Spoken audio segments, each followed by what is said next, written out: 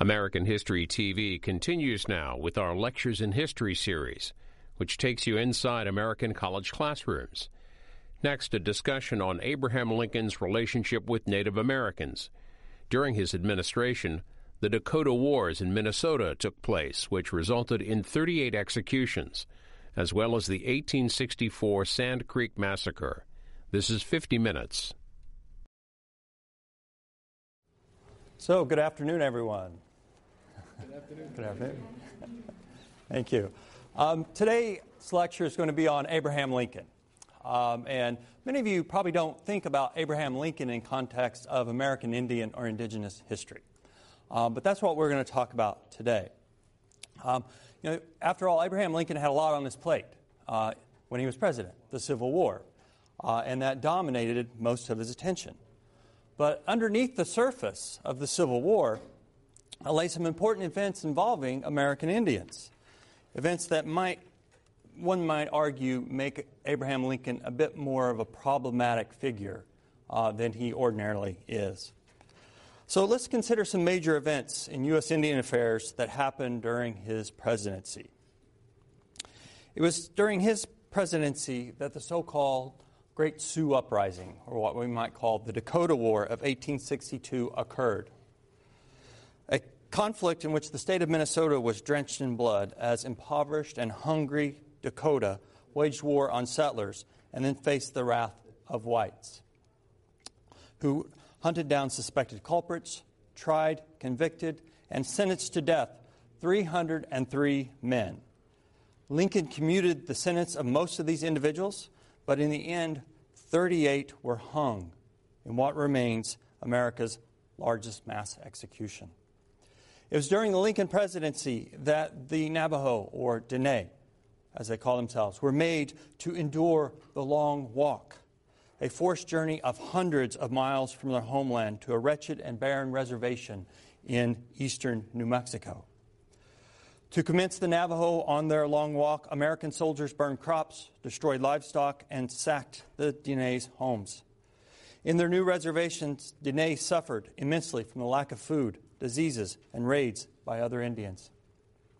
It was during the Lincoln presidency that one of the most atrocious episodes in U.S. Indian affairs occurred, and that was the massacre of Cheyennes at Sand Creek in eastern Colorado. On November 29, 1864, Colorado volunteers burst upon a Cheyenne village, killing over 270 natives, over two-thirds of them being women and children. Some terrible events indeed. Should we today adhere to a buck stops here interpretation about Lincoln, that he has responsibility for these terrible events in American Indian history? Or should perhaps we give him a pass? After all, Lincoln had a lot on his plate. He's fighting the Civil War, had the task of defeating the Confederacy, and perhaps some of these events out west were out of his control. How can these events then reflect negatively on his stature? So let's wrestle with some of these questions in this class today. So growing up in the early 19th century, Abraham Lincoln must have formed impressions of American Indians.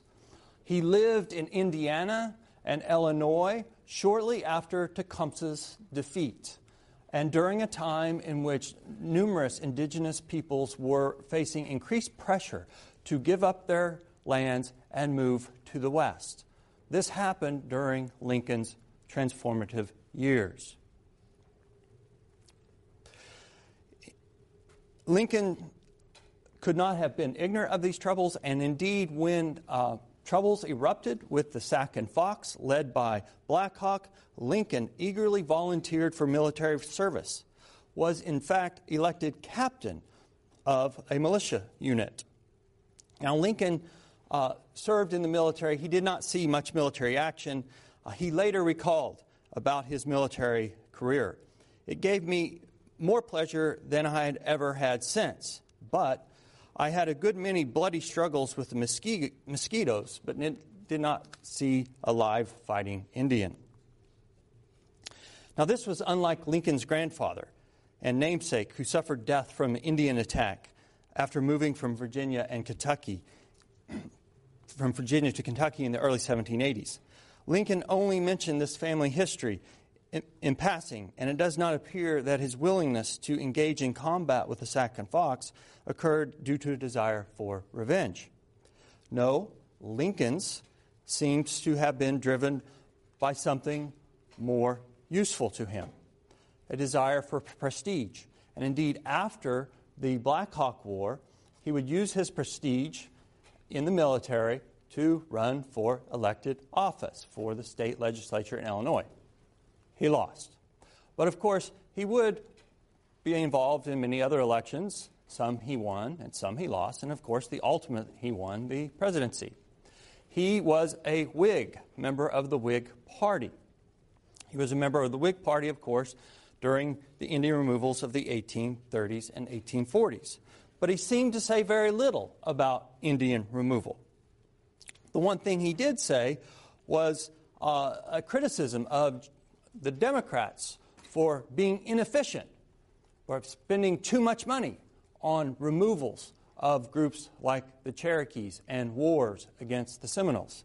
And he praised Winfield Scott, the military commander who oversaw Cherokee removal that we've learned about already. He said of Winfield Scott, in coming to Winfield Scott's defense, Winfield Scott was actually a Whig, but he was ordered to oversee Cherokee removal by President Martin Van Buren, a Democrat, and he came under scrutiny for his operations, for being too lenient about the Cherokees, as I mentioned in class before, and he got criticized by the Democrats. But the Whigs countered, and Abraham Lincoln said of Winfield Scott that he was a noble-hearted man and Christian gentleman who did basically a good job and was no fool.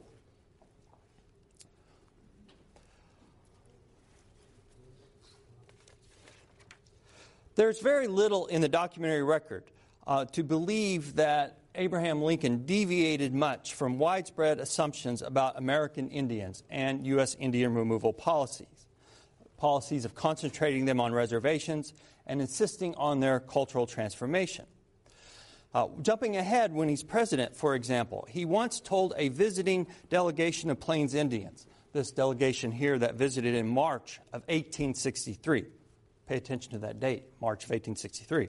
He said to these native visitors, "The pale-faced people are numerous and prosperous because they cultivate the earth, produce bread, and depend upon the products of the earth rather than wild game for a subsistence.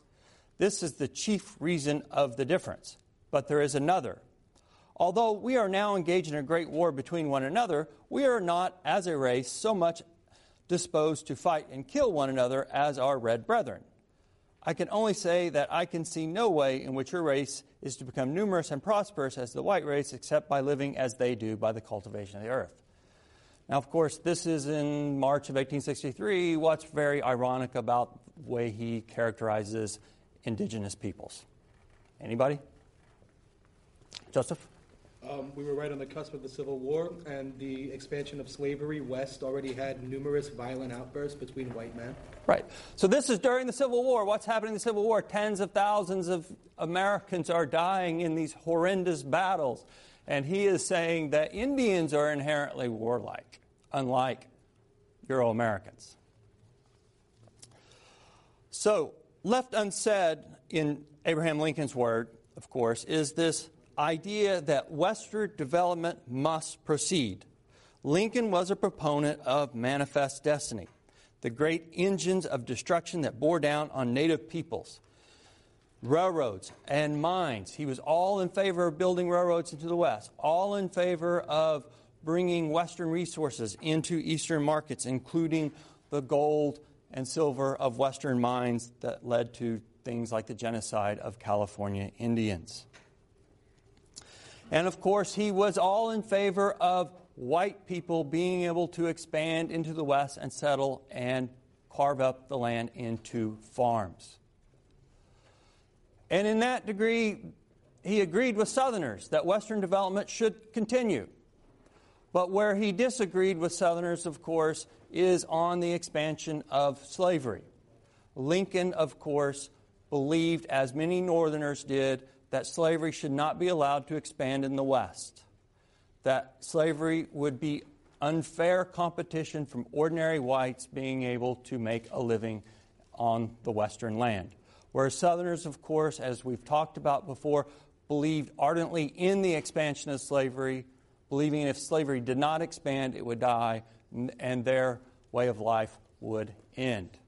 So Southerners and Northerners were part of this settler colonialist mentality that dominated America at the time, that Western land should become available, indigenous people should be eliminated, and that land should be developed by whites, in the case of Northerners, with free labor, or in the case of Southerners, whites who owned African American slaves employing slave labor. That is the root of the Civil War. Who should get control of the Western land? The slave owners or humble white folk? And indeed, much of the events that we're going to talk about here are very much part of the Civil War then. If the Civil War was about either furthering the expansion of slavery or stopping the expansion of slavery, onto whose land? Indigenous peoples.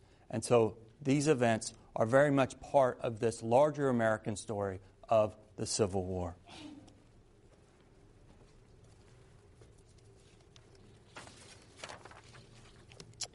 So the first episode that I want to talk about, that Lincoln played a direct role in, is the Dakota War of 1862.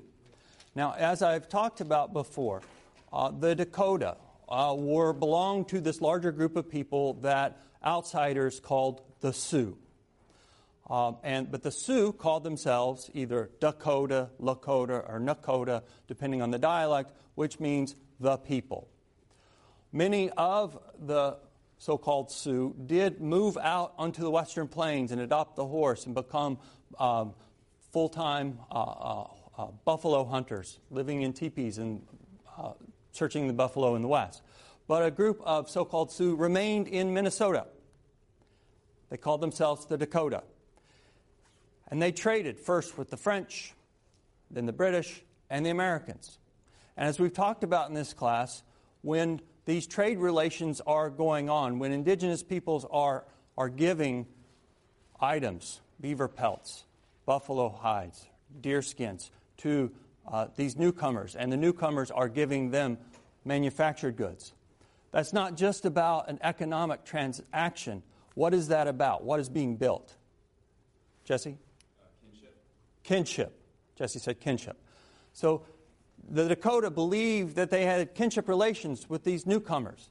But by the 1840s, these kinship relations began to break down. By the 1840s, the Dakotas are lacking in wild game to trade with traders. They're falling into debt. And of course, this was all to the joy of U.S. policymakers, because part of U.S. policy, which we've talked about, was to purposely force indigenous peoples into debt so that they would have nothing left to sell but, everyone can say this, what? Land. Absolutely. Their land. And so the Dakota signed a few treaties, including a treaty in 1851 that gave up a large chunk of what is today the state of Minnesota, leaving them a small sliver of land along the Minnesota River. Now, these treaties, of course, were, as many of the treaties were, rife with problems. The Dakota would be paid in annuities, yearly payments, but these annuities often would never reach the Dakotas. They would go straight into the pockets of traders who claimed the Dakota owed them for past debts. One Episcopal bishop that became aware of these problems and this fraud going on declared that a nation that sowed robbery would reap a harvest of blood. And of course, he could not be any more correct.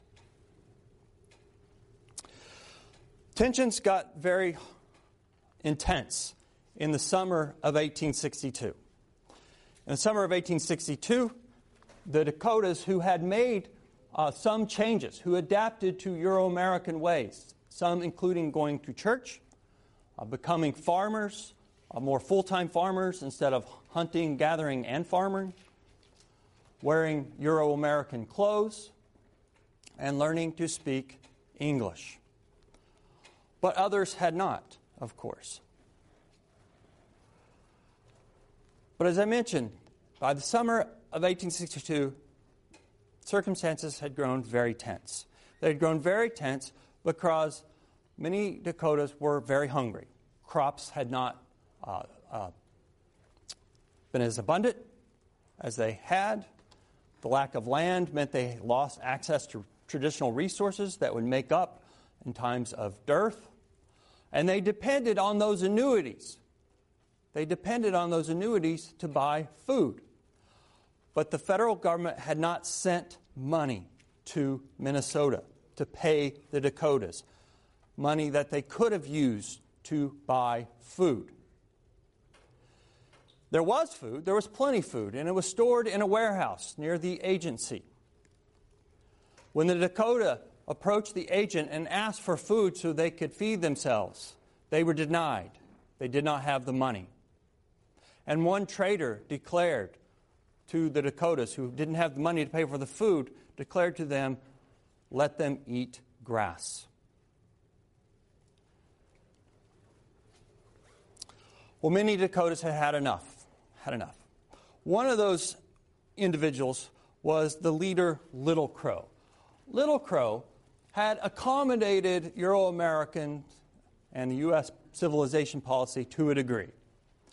He believed that the Dakotas must change in order to survive on their land in Minnesota, on their much reduced land.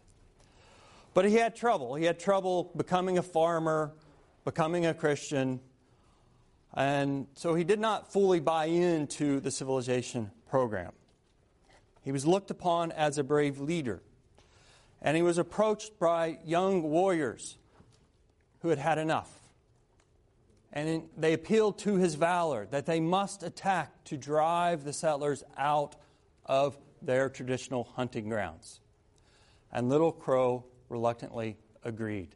He agreed to lead the Dakotas in war against the settlers. And indeed, the Dakota warriors attacked Minnesota settlers, killed hundreds, captured many others, and put Minnesotans in a state of panic. The Minnesota militia, of course, came in and counterattacked. A Minnesota militia led by Colonel Henry Sibley. He reached the Dakota reservation and undertook the pursuit of Little Crow. Through the month of September, Sibley's forces chased the Dakota northward. The Dakota could not mount much of a counterattack. Now, it was mostly warriors from Little Crow's band who waged the war. The majority of Dakota did not want to have anything to do with this conflict and tried to remain peaceful, even surrendering to Sibley's forces. So in the end, Little Crow never had the unity that the Minnesotans believed he did. And he had few options but to take what few followers remained of his and flee for the Great Plains. Friendly natives and most of the captives remained behind, as did a number of those who participated in the war but refused to go into the barren plains. Sibley's forces surrounded these encampments. By October 3rd, 1862, Sibley had 1,200 Dakotas under his control. Men were disarmed and tried by a military commission. Warriors who simply admitted to being at one of the battles were determined guilty and given the death sentence. By November 4th, 303 Dakota men were sentenced to die.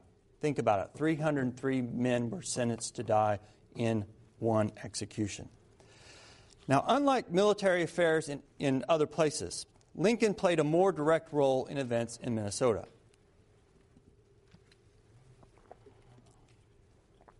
he ordered General John Pope to take command in the Minnesota War. Pope indeed proved willing to prosecute the war with brutal rigor. When he arrived in Minnesota, he informed Sibley, "It is my purpose utterly to exterminate the Sioux if I have the power to do so, and even if it requires a campaign lasting the whole of next year.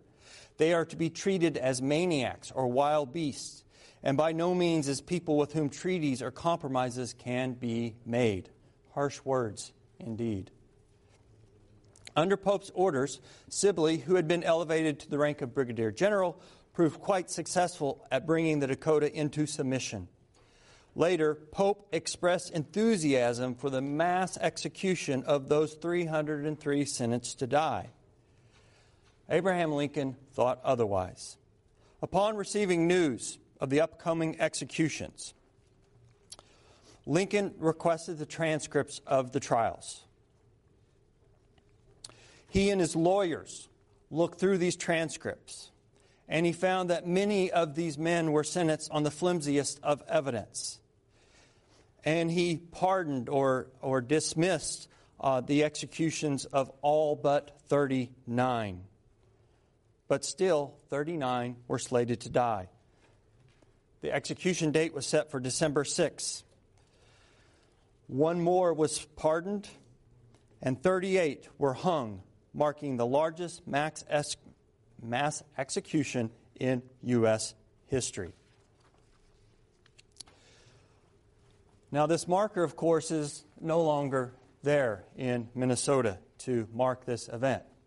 You listen to a podcast, which you can't see this, and folks at home, you can't see this, but it says The Little War on the Prairie. And it's a NPR, it's a American Life podcast.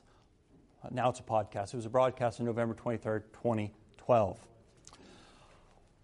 Can someone tell me or think about, why did Minnesotans forget about this? Why did Minnesotans, and it's one of the shocking things for the people involved in this, they didn't even know this happened. Why? Why? Edwin. I think it was very controversial at the time. They kind of just opted out of their history. Okay, opted out of their history. Anybody else? Logan? Towards the end of the audio, it mentions that it made people, what happened there kind of made people scared of going to the frontier, and they kind of tried to omit it from what they told the rest of the nation and try to encourage people to come on colony. Okay. Logan makes a very good point that Minnesota's still filling with settlers. The officials want people to come. You don't advertise an Indian war to get people to come into this territory, right? So, Joseph? The recent history of the time would view this as a relatively heroic act, given that they were seen as an enemy. Okay. So it was a mode to preserve the manifest destiny reasoning of the time period. Okay. So if it was talked about at all, it was talked about as a justified war. But as time changes, and this war it seems much more complicated, people, instead of embracing the complexity, thinking about the complexity, they simply chose to ignore it. Okay? Very good. Well, what about Lincoln? So Lincoln, following the mass execution, was still under great pressure from the Minnesota congressional delegation and voters in Minnesota, there's an election coming up in 1864. And he already angered the Minnesotans. The Minnesotans wanted all of those 303 men to die. And Lincoln reduced the number down. But Lincoln did capitulate to the Minnesotans by forcing even the friendly Dakotas to be moved into the Western Plains. The Dakotas were forced on their own Trail of Tears following the Dakota War out into the West. And not only the Dakotas, but also a group of people that had nothing to do with the war, the Ho-Chunks, who lived in this southeastern corner of Minnesota. Minnesotans wanted them gone as well. And as Abraham Lincoln is seeing forward the Emancipation Proclamation. He also signed the Winnebago Removal Bill. The Americans called the Ho-Chunks the Winnebagos. This removal bill passed in February of 1863, stipulating that in June of 1863 the Ho-Chunks would be removed. And indeed they were, in a grueling process in which many died on their way or died after arriving in their desolate destination. Perhaps it could be said that Lincoln was to the Ho-Chunk as Jackson was to the Cherokees. So what of Little Crow? Little Crow traveled about on the plains seeking allies, but largely failed. At one point, tired and hungry, he does come back into Minnesota. And he's picking berries in a farmer's field. And the farmer's son sees this man, didn't know who he was, just knew he was a native person, and shot him, killed him. Later, the farmer and the neighbors realized that this was the infamous Little Crow. His body was mutilated, and his remains would be put in the Minnesota Historical Society, where they would remain until 1971, when they were returned to a descendant.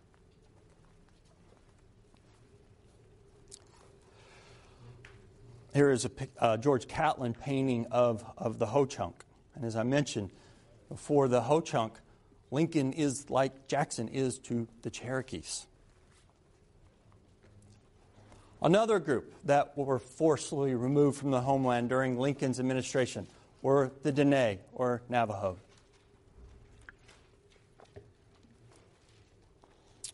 At the outset of the Civil War, the Dene were composed of many loosely allied bands. Some of these bands were quite wealthy in terms of livestock. They raised sheep, they farmed, they grew corn, and other bands did a considerable amount of raiding.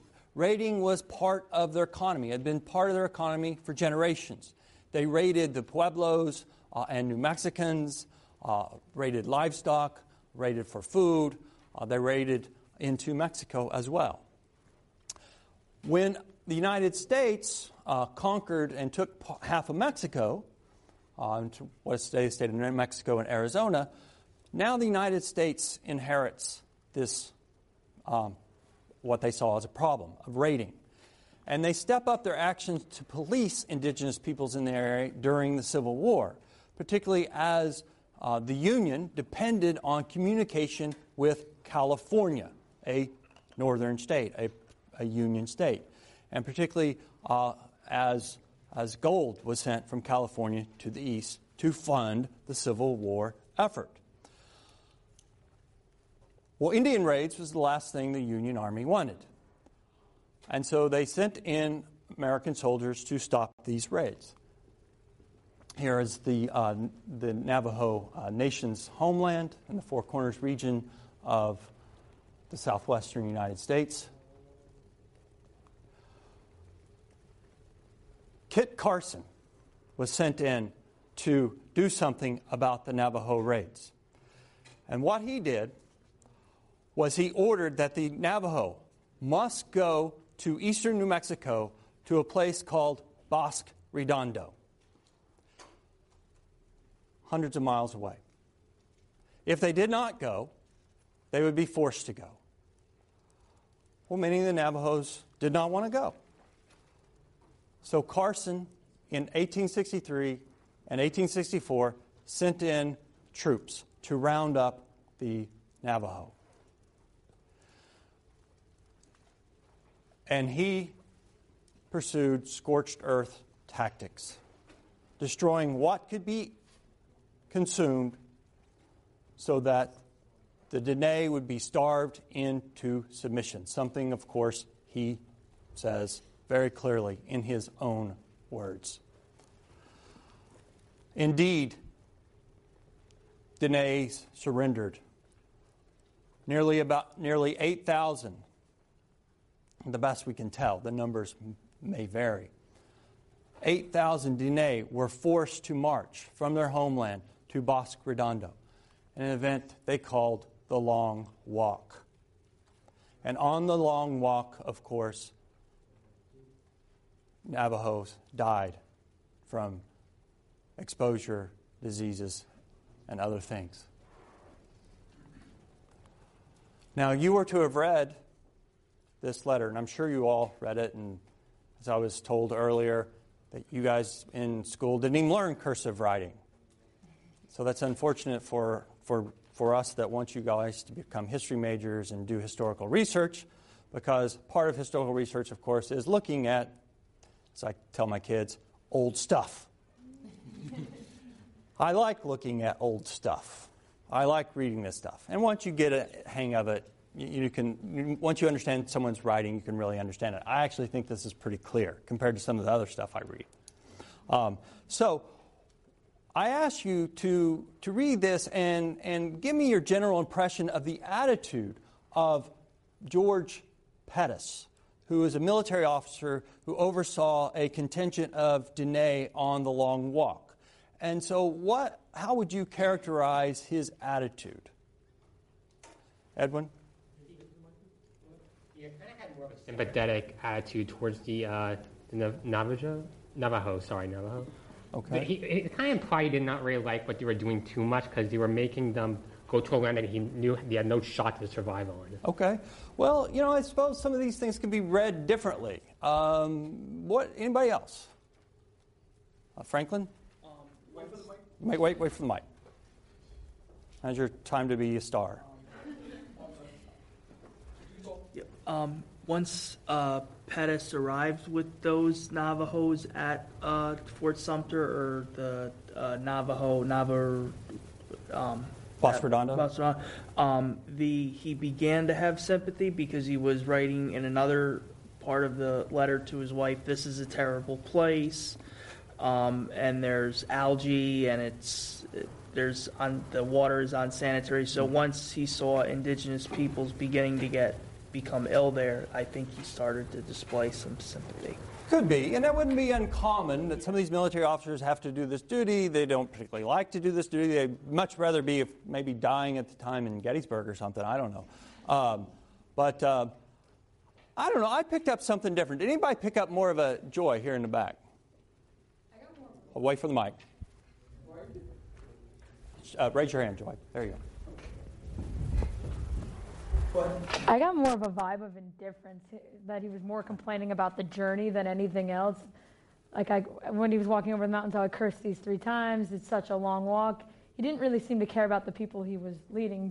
He was more to me whining about the journey. Okay. Yeah, so he does give us evidence that his journey was a hardship. There was lack of food. People suffered. But he also complaining that he himself suffered as well. So that indifference, I think, comes out as well. What jumped out to me, actually, is this quote right here. And in this, of course, he uses the pejorative term that I'll project up here. That 4 Indians died and were buried on the road, so I got here with 239 of the Redskins, they causing me very little trouble other than feeding such a large number for every day. So it's kind of, woe is me, I have to, had some die, and now I have to feed them. To me, you would have to read this in context of his other letters to get his attitude and context of other letters that do exist. But to me, this kind of encapsulates, at best, indifference, but also a disdain. Also a disdain for the people he was charged with. Not even seeing them as peoples, but seeing them and using the pejorative term here, which also will give you indication why that is a pejorative term for many indigenous peoples. That it dehumanizes real human beings. And so you see it in these letters as groups like the Diné are being forced onto their barren reservation. So they're forced into Bosque Redondo. And at Bosque Redondo, they come under the control of a military man who believes, he's a firm believer, Carleton is his name, who believes that in the civilization program, who believes that indigenous peoples should become like Euro-Americans. And he takes it kind of as his task, kind of this missionary zeal, that he will transform the Navajos into this prosperous, delightful pueblo of Indians in all of New Mexico. But of course, he could not be any more wrong. Eastern New Mexico, anybody been in Eastern New Mexico? No one's been in Eastern New Mexico. If you drive through Eastern New Mexico, there's not a lot there, folks. If anybody from New Mexico watches this on TV, I love New Mexico, by the way. I got pulled over there once. But it is beautiful country, but it's not good farmland. It's not good farmland. And Bosque Redondo was a barren, desolate place that when the Diné reached their location, they suffered from lack of food, malnutrition, diseases, exposure, raids by nearby groups, Comanches and Kiowas, and many more died. It was truly a horrible experience. It was so horrible that the United States government actually admitted that it was a mistake, and in 1868 they negotiate another treaty with the Navajo in which they are allowed to go back to their homeland to where their contemporary reservation is today, back to the Four Corners region. I had you guys listen to a brief NPR newscast on the opening of Bosque Redondo. I forget what it's called. It's a kind of interpretive center to memorialize those who suffered on the Long Walk. And the Long Walk, of course, becomes very prominent in Navajo oral history as something that unites them. A horrible memory, but one in which they see themselves as all of one people that have to join together to survive. And they've commemorated this through the years, including carrying rocks from their reservation to Bosque Redondo, and of course, opening this new center. Now, the NPR newscast, the Navajo's own Trail of Tears, in that newscast, you heard the voices of contemporary Diné and their views of what their history was. And what were some of the takeaways that you had from that newscast? Anybody want to volunteer and answer?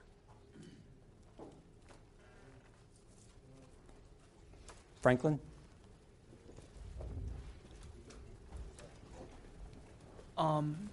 The modern day Navajos, they in the podcast, what they really were, I think, emphasizing is they want the memorial to serve as a way that their story, their ancestors' story, can always be remembered by future generations. That was, I think, their most important view. Okay, good. It's a way, to bring their stories from the oral history to the public, so that it would be remembered and not forgotten. I have one more up here. Joseph. I'm sorry. Joseph. I also found that many of the contemporary indigenous people were looking for acknowledgement from those who aren't part of this community that such a thing did take place and that it happened in such a term. Okay. That's true. Part of this is not just telling stories to each other, but to the larger world, so that we don't forget this, so we know this history as well. I was taken with the Diné woman who came in and her prayer to her ancestors, her song, but also that it's about triumph as well, of people overcoming these horrible ordeals and being here today, being survivors, and telling the story of survival. When many places, such as where we live today, Long Island, where most people don't know the indigenous history of this island, it's important that we know that history, but not only that we know that history, but we know that indigenous peoples still are here today. And of course, did anybody recall how many people belong to the Navajo Nation today? You're going to give me a ballpark figure? It's on the podcast. Joy? 300,000. Yeah, over 300,000. Over 300,000. So this is a large nation of people that are still here today that have went through this horrible ordeal, as did the Mescalero Apaches, some of them who were removed with Kit Carson's raids. So The last episode here that I'll talk about is one that is perhaps leaves the worst taste in someone's mouth about U.S. Indian policy, and that is the Sand Creek Massacre in Colorado in 1864.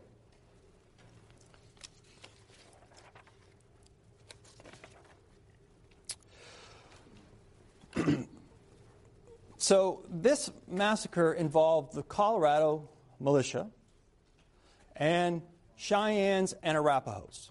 Cheyennes and Arapahoes were people that often, they hunted the buffalo in bands that ranged from the northern Rockies down into Colorado on the front range of the Rocky Mountains.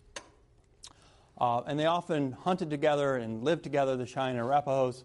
We often talk about them in the same group, even though they're distinctive people. With the mining strikes in the Colorado mountains, the Rocky Mountains in the 1850s, there was great pressure on the Western Indian tribes to live on smaller reservations in which they would be confined there to not interfere with overland travel. And the Cheyenne and Arapaho supposedly agreed to a reservation under the Fort Wise Treaty of 1861, a treaty that reduced Cheyenne and Arapaho land to a small chunk of land in eastern Colorado. But this treaty was problematic, as most treaties are, that not all Cheyenne and Arapaho bands signed this treaty, acknowledged it as valid. And those that did sign it, did they actually know what it meant? Well, these treaties are all problematic. And so the Cheyenne and Arapaho, many of them did not agree to live on the reservation. And of course, this angered Coloradans who wanted the Cheyenne and Arapaho confined. Coloradans by 1864 had grown very fearful of indigenous peoples, particularly because of news reports from Minnesota. And reports were circulating that the Western Indian tribes were planning what they said, an uprising. One of those who paid attention to these rumors was the military commander of Colorado's volunteer forces, the former Methodist minister, Colonel John Chivington. And he's also known as the Fighting Parsons because he had been a Methodist minister, and the word Parsons, of course, for Methodist minister. In the spring of 1864, when the grasses started sprouting, various Cheyenne and Arapaho bands began to break up their winter encampments, spreading out to go hunting. This, of course, put fear into whites who believed that this uprising was going to take place. Chivington's soldiers were given orders to, quote, burn villages and kill Cheyennes whenever and wherever found. One band of Cheyennes, led by Black Kettle, a pro-American chief, were the first to encounter the Colorado Volunteers. And what was a prelude to the Sand Creek Massacre. Two Cheyennes rode up to Chivington's troops with papers bearing the marks of Abraham Lincoln, telling of Black Kettle's friendly character. The bands were led by the Cheyenne leader, Black Kettle. The two men were shot dead in cold blood. Chivington's forces then opened fire on the rest of the Cheyennes with howitzers.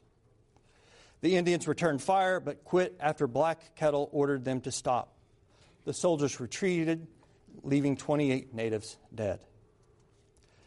President Lincoln and his subordinates, wrapped up in Grant's battles with Lee in Virginia and the coming election of 1864, paid no attention to affairs on the plains and left it up to General Samuel Curtis to communicate with the governor of Colorado and the Colorado Volunteers about how to handle the situation. On September 28, 1864, Curtis informed Colonel Chivington, "I want no peace until the Indians suffer more." Nevertheless, Black Kettle wanted peace, and in November, he and some of his leading men rode into Fort Lyon. Fort Wise was renamed during the Civil War to Fort Lyon. I believe it was named after a Virginia governor, and Colorado being a pro-Union state, renamed it Fort Lyon. So Black Kettle went into Fort Lyon asking for peace. But the commanders of Fort Lyon told him that they did not have the authority to accept his surrender, nor could they give the Cheyennes food. Meanwhile, the Colorado papers were calling for extermination and chastised Chivington as a coward. He had the opportunity earlier and he did not take it. So on November 29th, 1864, Chivington deployed 700 Colorado volunteers to attack the Cheyennes. After seeing the approaching army, Black Kettle hoisted an American flag and a white flag and sent a messenger, White Antelope, to greet the army. White Antelope was shot dead in a volley that the soldiers launched into the village. The cavalry continued their charge into the village and for several hours butchered men, women, and children. Cheyenne bodies were mutilated. Even infants were scalped by Coloradans. Immediately after the massacre, the Colorado press celebrated. Colorado soldiers have again covered themselves with glory. Some of the Cheyenne scalps were taken back to Denver and they were paraded in a theater. And the theater patrons, seeing the Cheyenne scalps, stood and applauded.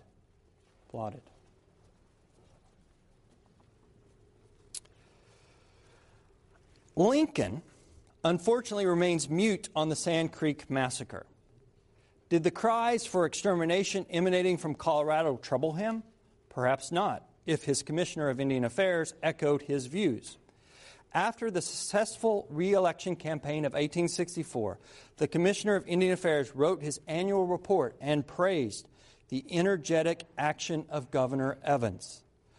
Once the true reality of Sand Creek came to light, however, members of Lincoln's party publicly condemned the atrocious event and called for reform of Indian policy. A congressional committee was authorized to investigate the sordid affair and ultimately concluded, after Lincoln's death, that the Cheyenne were mutilated in the most horrible manner. Had Lincoln lived, perhaps he would have been among those in which Sand Creek Massacre had left a bad taste in their mouths and a more humane policy might have happened, instead of militaristic campaigns for extermination. But of course, we will never know. His presidency gives us little clues what he would have actually done. Sand Creek, by any objective measure, was an unprovoked murder of Cheyennes and Arapahoes. For many years, Colorado celebrated this as a battle of the Civil War. But more recently, and thanks to the hard work and effort of descendants, survivors, Cheyennes and Arapahoes, now we know this, and we should know this, as a massacre site, and it has become a national historic site in eastern Colorado.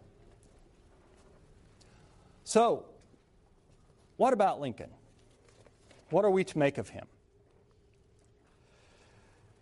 He has left posterity with a troubling legacy. And I'll admit, if historians often get asked, who is the best president? I perhaps would say Abraham Lincoln, because his determination to preserve the Union and that he oversaw the end of slavery. But when we look at this through the lens of indigenous history, Lincoln is perhaps no different from any other president in the 19th century, and someone who was in favor of westward expansion and believed in manifest destiny. Perhaps it is hard to say that the buck should stop with him. He was very busy fighting the Civil War. There was a lot going on. But I suppose to those thousands of Dakotas who were forced from their homelands, along with the Ho-Chunks, the buck perhaps should stop with him. I suppose for those thousands of Diné who had to endure the long walk and the wretched conditions on Bosque Redondo, the buck should stop with him. And I suppose for those hundreds of Cheyenne and Arapaho who were murdered by Chivington's forces, Lincoln should come under more scrutiny. So thank you very much, and we'll see you on Friday.